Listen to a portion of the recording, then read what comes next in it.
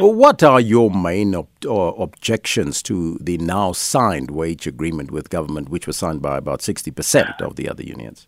Yes, thanks for the opportunity. I think the first thing that our members recognized was the fact that the offer did not touch on baseline salaries. It did not improve the notches that they are in.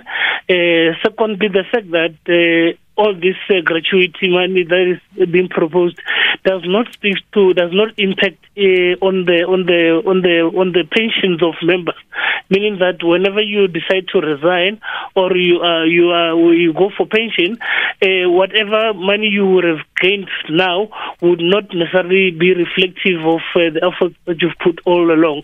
So those are some of our main concerns. We feel that the gratuity as well is not necessarily stable, as the government has failed to brief us as to what would happen beyond the 12 months that they speak of.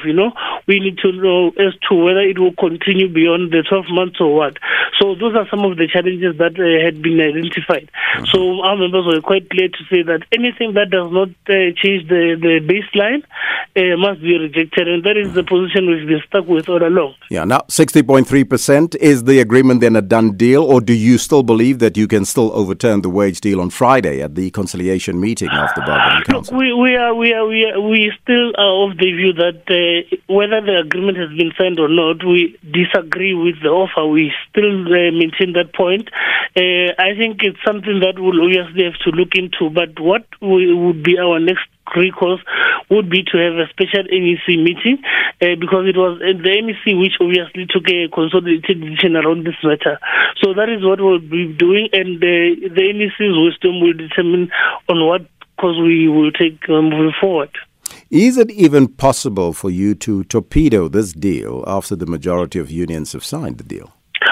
We can still negotiate with other unions, we can still engage. I think initially the agreement was that, if you remember that by just 2 days ago, you would not have assumed that there would be such a deal being stricken, because the unions which had not signed were in majority.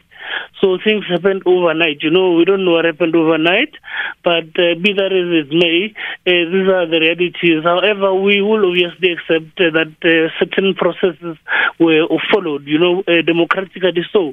However, there will be engagements that we will continue with, especially with unions that share our sentiments as well, So we will obviously see as to what next course of action should be taken, because it does not necessarily mean that because there has been an agreement, therefore everything is fine. We are not satisfied with the offer that has been put forth.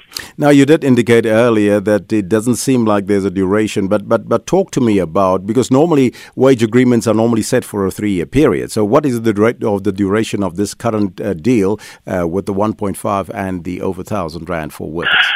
Remember, I think maybe we're speaking from a background wherein we've got an agreement 1 of 2018, which was not fully implemented by government. You remember that it's sitting in the courts in August, somewhere in August, where yes, the court will decide as to what government should pay back members, especially in the public service. So we're sitting on a backdrop of other agreements that need to obviously be fulfilled by government. So the negotiations, of course, taking place under such circumstances become actually tough, because I think government is also considering that they still have a lot of money that they need to obviously pay to public servants.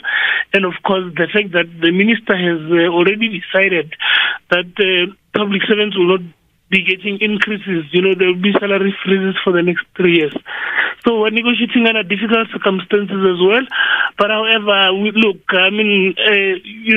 there's been a lot of things happening in the country. Yes. Certain things that have been happening, wherein all of the sudden government has to then provide certain funds. For example, what happened in the past weeks, you've got police as frontliners.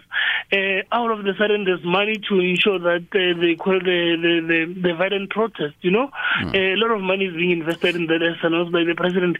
And yet when it comes to workers, people who are always available for the state to ensure that the safety and security, you are told that there's no budget. Last year the minister cut the SAPS's budget by 60 billion rand. So there are a lot of underlying challenges, really.